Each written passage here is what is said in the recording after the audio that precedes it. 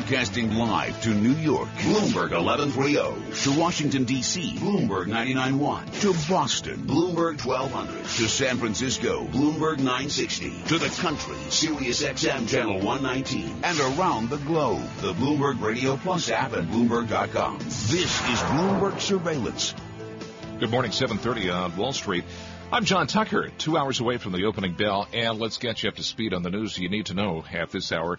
Just an hour away from the March jobs report, economists say payrolls probably rose 205,000, while the unemployment rate held at an 8-year low, 4.9% for the third month. We're going to break down the numbers live with Bill Gross of Janus.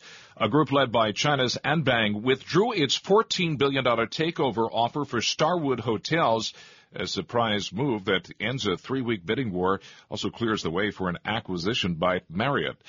In an exclusive interview with Bloomberg News, the Deputy Crown Prince Mohammed bin Salman says Saudi Arabia will only freeze its oil output if Iran and other major producers do so.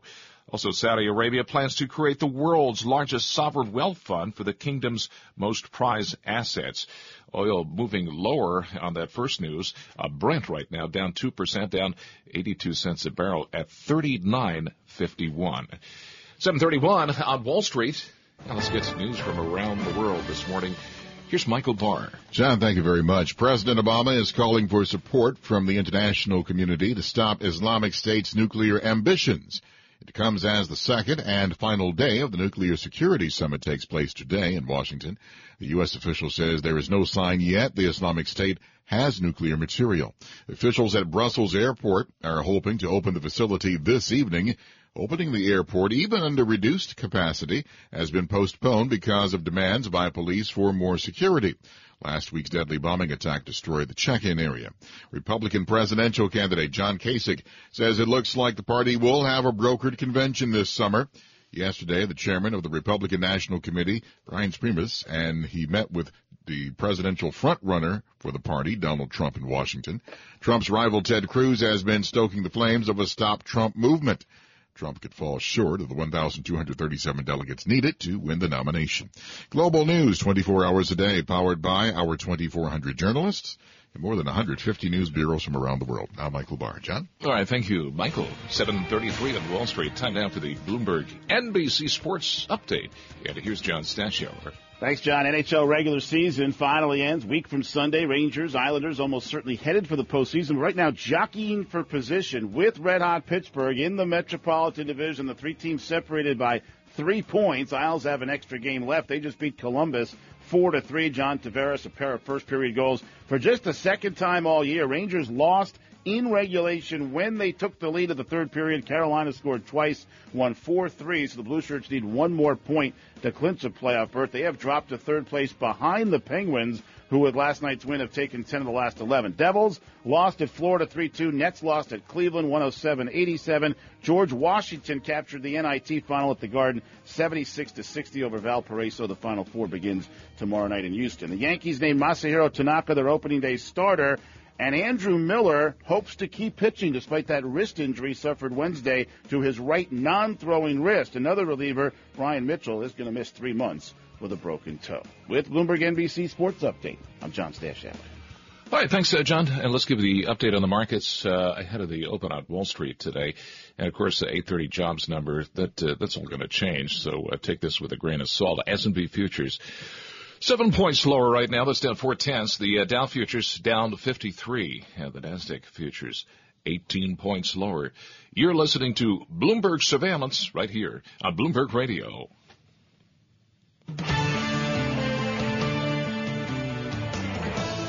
$7:34 on Wall Street. You are listening to Bloomberg's Surveillance. Good morning. I'm John Tucker.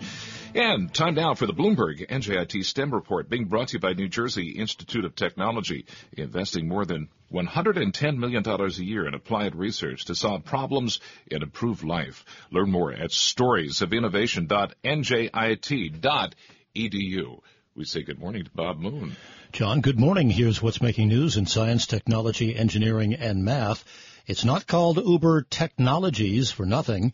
That's the essence of a judge's decision that the technology in Uber's popular ride-hailing app could indeed be used to illegally coordinate high surge pricing fares. U.S. District Judge Jed Rakoff in Manhattan denied Uber's bid to dismiss a proposed class action lawsuit. Uber officials argued that a conspiracy involving hundreds of thousands of drivers was wildly implausible and physically impossible. In fact, the judge said the capacity to orchestrate such an agreement is the genius of Uber, which, through the magic of smartphone technology, can invite hundreds of thousands of drivers in far-flung locations to agree to the company's terms, he said. The lawsuit seeks damages on behalf of millions of U.S. riders. U.S. regulators extended a subsidy used for connections to broadband, expanding a program that spends more than $1 billion annually. On a 3-2 vote, the Federal Communications Commission decided poor people could use the $9.25 monthly subsidy under the Lifeline program for broadband. The program previously applied to voice service. And British wine growers may be overestimating the risks that global warming poses to their budding industry, according to a study published in the Journal of Grape and Wine Research.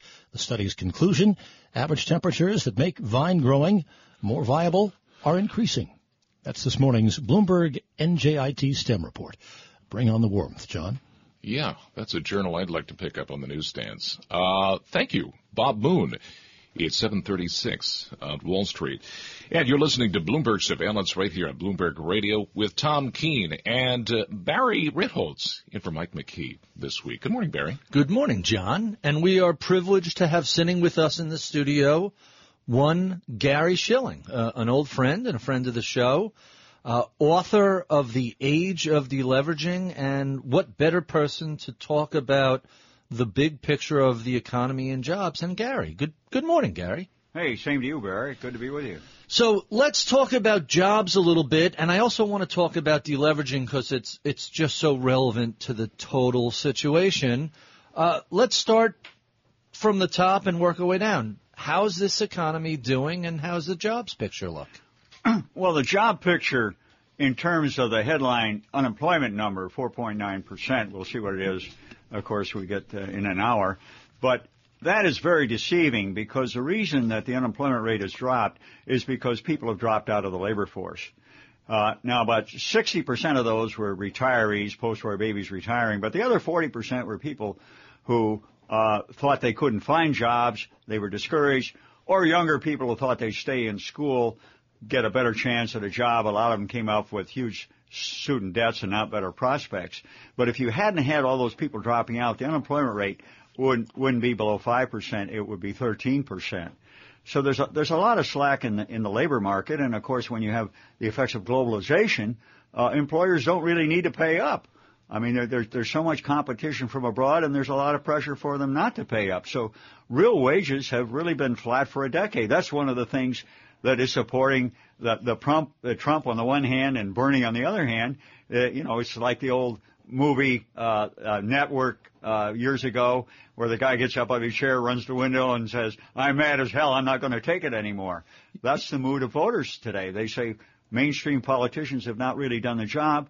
They haven't provided jobs or income, and we're employing a lot more people, but with low productivity, we're not getting the income growth, because if you don't have productivity, you don't have the income. So the job picture is not really as auspicious as some of the headline numbers suggest. You mentioned a few things I want to touch on. I'm going to come back to the productivity issue, which is one of my favorite subjects these days. You mentioned the political picture. There's an article on Bloomberg today, "The credit collapse opened the door for Trump and Sanders." And let me read this quote to the man who wrote the book, The Age of Deleveraging, because it's so perfect. Quote, "Between 2000 and 2007, borrowed money was adding $330 billion a year to America's purchasing power. Since the financial crisis, households are now diverting $150 billion to paying back debt, to deleveraging. That's a $500 billion swing. What is that deleveraging as opposed to consumerism? That's exactly one of the key points in this book that I wrote in 2010, and that was a lot of that had to do with my forecast of 2% real GDP growth until deleveraging was over, and guess it's been. And how's that looking? It's averaged 2.1%. Not too bad. No, let's get back to productivity in the last 30 seconds we have. The old joke is productivity gains are everywhere except the data. How much of the productivity issue is a measurement problem? I think a fair amount of it is because a lot of things, for example, all the things you do on your cell phone, they're not really recorded. And productivity is very easy when you're talking about people making more widgets, manufacturing. But when you get into services, when you get into software, social media, you get a lot of other things. And productivity probably isn't properly measured. But still, there are a lot of other forces there. I would not blame productivity for low wages. I think it's much more globalization. So hold that thought. We're going to come back with more Gary Shilling talking about why wages are flat. John Tucker, what do you have for us? 8:30 is the jobs report. Of course, we'll have Bill Gross of Janus Capital breaking it down for us. And ahead of that number right now, S&P futures are down 9 points. That's down 0.4%. Dow futures, Barry, 61 points lower. That's down 0.4. You're listening to Bloomberg Surveillance. Bloomberg Surveillance being brought to you by Mercedes-Benz. Outstanding offers are in full bloom at your Mercedes-Benz Tri-State dealers. Take advantage of limited-time lease and finance programs and select models this spring. Visit MBUSA.com for details. Global business news 24 hours a day at Bloomberg.com, the Radio Plus mobile app, and on your radio. This is a Bloomberg Business Flash. And I'm Karen Moscow. This update's brought to you by Sector Spider ETFs. Why buy a single stock when you can invest in the entire sector? Visit sectorspdrs.com or call 1-866-SECTOR-ETF. Saudi Arabia getting ready for the twilight of the oil age by creating the world's largest sovereign wealth fund for the kingdom's most prized assets. Over a 5-hour exclusive conversation, Deputy Crown Prince Mohammed bin Salman laid out his vision for the public investment fund, which will eventually control more than $2 trillion and help wean the kingdom off oil. Global stocks, meanwhile, falling the most in more than 3 weeks as a new quarter got underway, with Japanese equities leading losses and the yen strengthening. Treasuries are declining before U.S. payrolls data. We check the markets every 15 minutes throughout the trading day on Bloomberg. 10-year Treasuries down 2/30 seconds. The yield 1.77%. Yield on the 2-year 0.74%. Futures lower. S&P E-mini futures down 9 points. Dow E-mini futures down 65. NASDAQ E-mini futures down 21. The DAX in Germany's down 2.2%. NYMEX crude oil down 2.7% or $1.02 to $37.31 a barrel. COMEX gold down 0.4% or $4.80 to $12.30.90 an ounce. The euro $1.1427 and the yen 112.07. That's a Bloomberg Business Flash. Tom and Barry. Very good, Karen. Thank you so much. Gary Shilling with us, and I'm going to get to minutiae. I just have an April question. It's April 1st, the beginning of the quarter. Do bees hibernate? No. That's why they make honey, to get through the winter. They're all from the old world. Now, there's lots of New World bees, yellow jackets, wasps, hornets. They hibernate, so they only make enough honey to feed their larvae. But honeybees don't. So if you're in that hive in the winter, you've got to metabolize to keep warm, and that means you got to eat, and that's why they make honey. Now, they're working fools. They make more than they need to get through the winter, which in this climate is about 60 pounds per hive, and that's where we come in. You leave them 60 pounds, take off the rest. Okay. There's a metaphor in that for saving for retirement, isn't there? I know it's someone there. It's too early for me to put my finger on it. Oh, absolutely. Absolutely. And bees have been around a lot longer. They've been around about 1 billion years, a lot longer than we've been around. Longer than mutual funds have. I want to go to something of Gary Shilling that people don't know other than the bee stuff. You do great minutia. New York City, Newark, New Jersey wage gains 1.4%. Philadelphia 1.5%. Washington County, Oregon, where they eat the honey that Gary Shilling makes, 6.4%. It is not one America. It's two Americas. There's America thriving, and there's America that's not, right? Well, yeah, that's right. And, of course, a lot of this is a phenomenon which was going on for about 300 years, people moving west, and that's where the action are. Hey, we have 4 kids. They're all grown and gone, and 3 of them live on the West Coast, which is not unusual. But that's where a lot of people are, and, of course, the old manufacturing America, which was by and large wiped out by globalization, the Chinese and elsewhere, that's in the East, and you have a legacy of very high wages, very high costs, and people have simply moved out of there. They voted with their feet. They moved to the West Coast. And, of course, with the tech centered there, It's created tremendous wealth and high wages, Barry, too. just so you understand, the West Coast is Hudson Yards in 10th. Hey, I just got back from Portland, Oregon, and I couldn't possibly agree with Gary with Gary anymore. One of the columns I did for Bloomberg View was boomtown economies, which brings us to the bigger question. When we see this bifurcation, when you see some people who are not feeling it and therefore are going for the Trumps and the Bernie Sanders, and everybody else is saying, well, things are pretty good, how bifurcated has our economy become compared to past cycles? Oh, very much more so, because, again, globalization, and I think that's the biggest phenomenon hitting the world economically in the last 30 years, and that has decimated many of these high-paid but basically low-skilled jobs.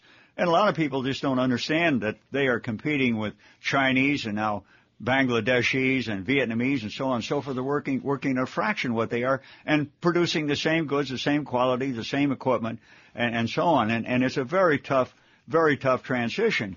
And that has left a lot of people, again, they're very, very frustrated. They're looking for alternatives. They somehow think the government's going to bail them out. And the issue is that really since the New Deal, the government has essentially said to people, we will ensure you reasonable incomes. We will take care of this. The idea of self-sufficiency is no longer dominant in this country. Yep. So when people don't get incomes, they complain to government. In your reading of our Federal Reserve up through McChesney Martin, 1951, and then forward, is there any potential for a central bank to manage for one America? Or by definition, when Janet Yellen is at the Economic Club in New York, and even if she mentions slack, do you just assume she's managing for the elites in New York and those doing elitely well in Portland, Oregon? Well, I don't know that Janet Yellen has ever met a payroll, so I'm not sure how closely she is connected to a lot of people in this country who haven't had any real wage increases for over a decade. But yeah, it is difficult, but again, I'm not sure that it makes a lot of difference. The Fed is basically impotent. Central banks, they're pushing on a string. It's a Keynesian liquidity trap. They've done just about everything they can. I mean, when they went to negative interest rates, I think that was really desperation, and they've gotten a lot of unintended consequences out of that. So let's bring this back to the question that seems to be hanging around, and you mentioned Keynes.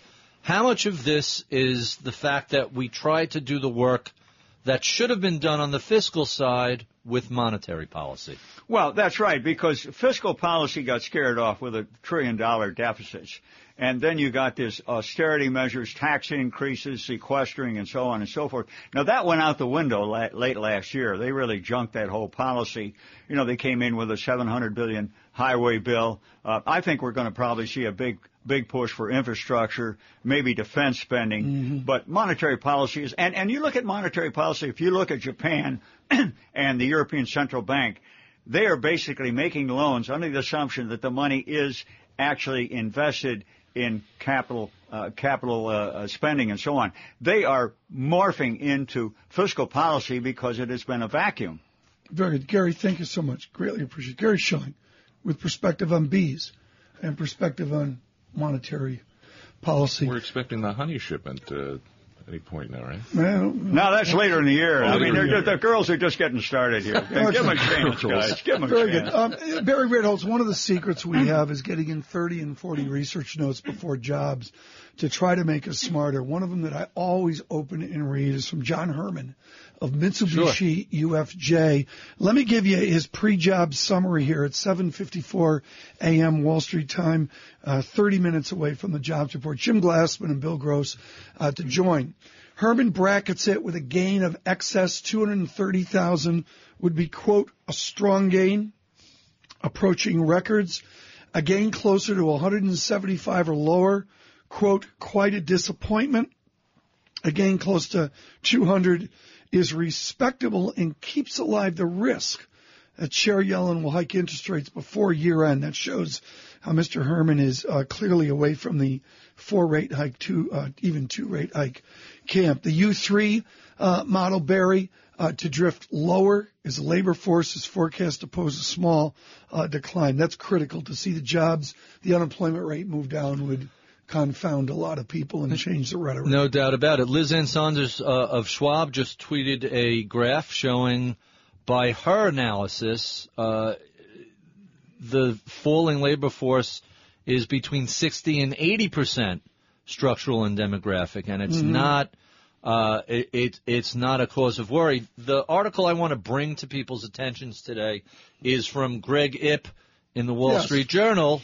Healthy job market at odds with global gloom, and he suggests sinking unemployment means productivity, not demand, is the world's biggest problem. And finally, John Herman, growth in wages is critical due to the, quote, mix of jobs. John Herman suggests a minuscule gain, 0.2%. He calls that insufficient to offset last month's weakness. So Mr. Herman is focused, as are many others, on labor. That's what we like to do here at all of Bloomberg, is to aggregate all of the global sources on research. Of course, with respect to the copyright, please contact Ms. Saunders and John Herman and, of course, Greg Ip and the good people that he's working with for their original copy. But there's a good summation of it. Futures at -10, they deteriorate. Down futures. Shilling. Once again, Gary Shilling driving down the market. Futures -9. Dow futures -66. Yields were higher earlier. Once again, Shilling driving down the market to 4 digits, a 2-year yield, 0.7402. John Micklethwait driving down the oil market. His important interview with the Deputy Crown Prince of Saudi Arabia, really taking it to oil, 39.37, down 96 cents, almost $1 on Brent crude. And West Texas bears watching, 37.36, down 98 cents. For that to get to a 36 handle would be a different scope and scale from what we saw even a week ago. Yen driving towards 111. Shilling once again driving the yen stronger, 112.09 on a Japanese yen. It is Jobs Day. We go into the next hour with you gaining from the perspective of Jim Glassman of J.P. Morgan, and then worldwide on Bloomberg Radio, on Bloomberg Television, Bill Gross. From New York, Barry Ritholtz and Tom Keene. Jobs Day, Bloomberg Surveillance.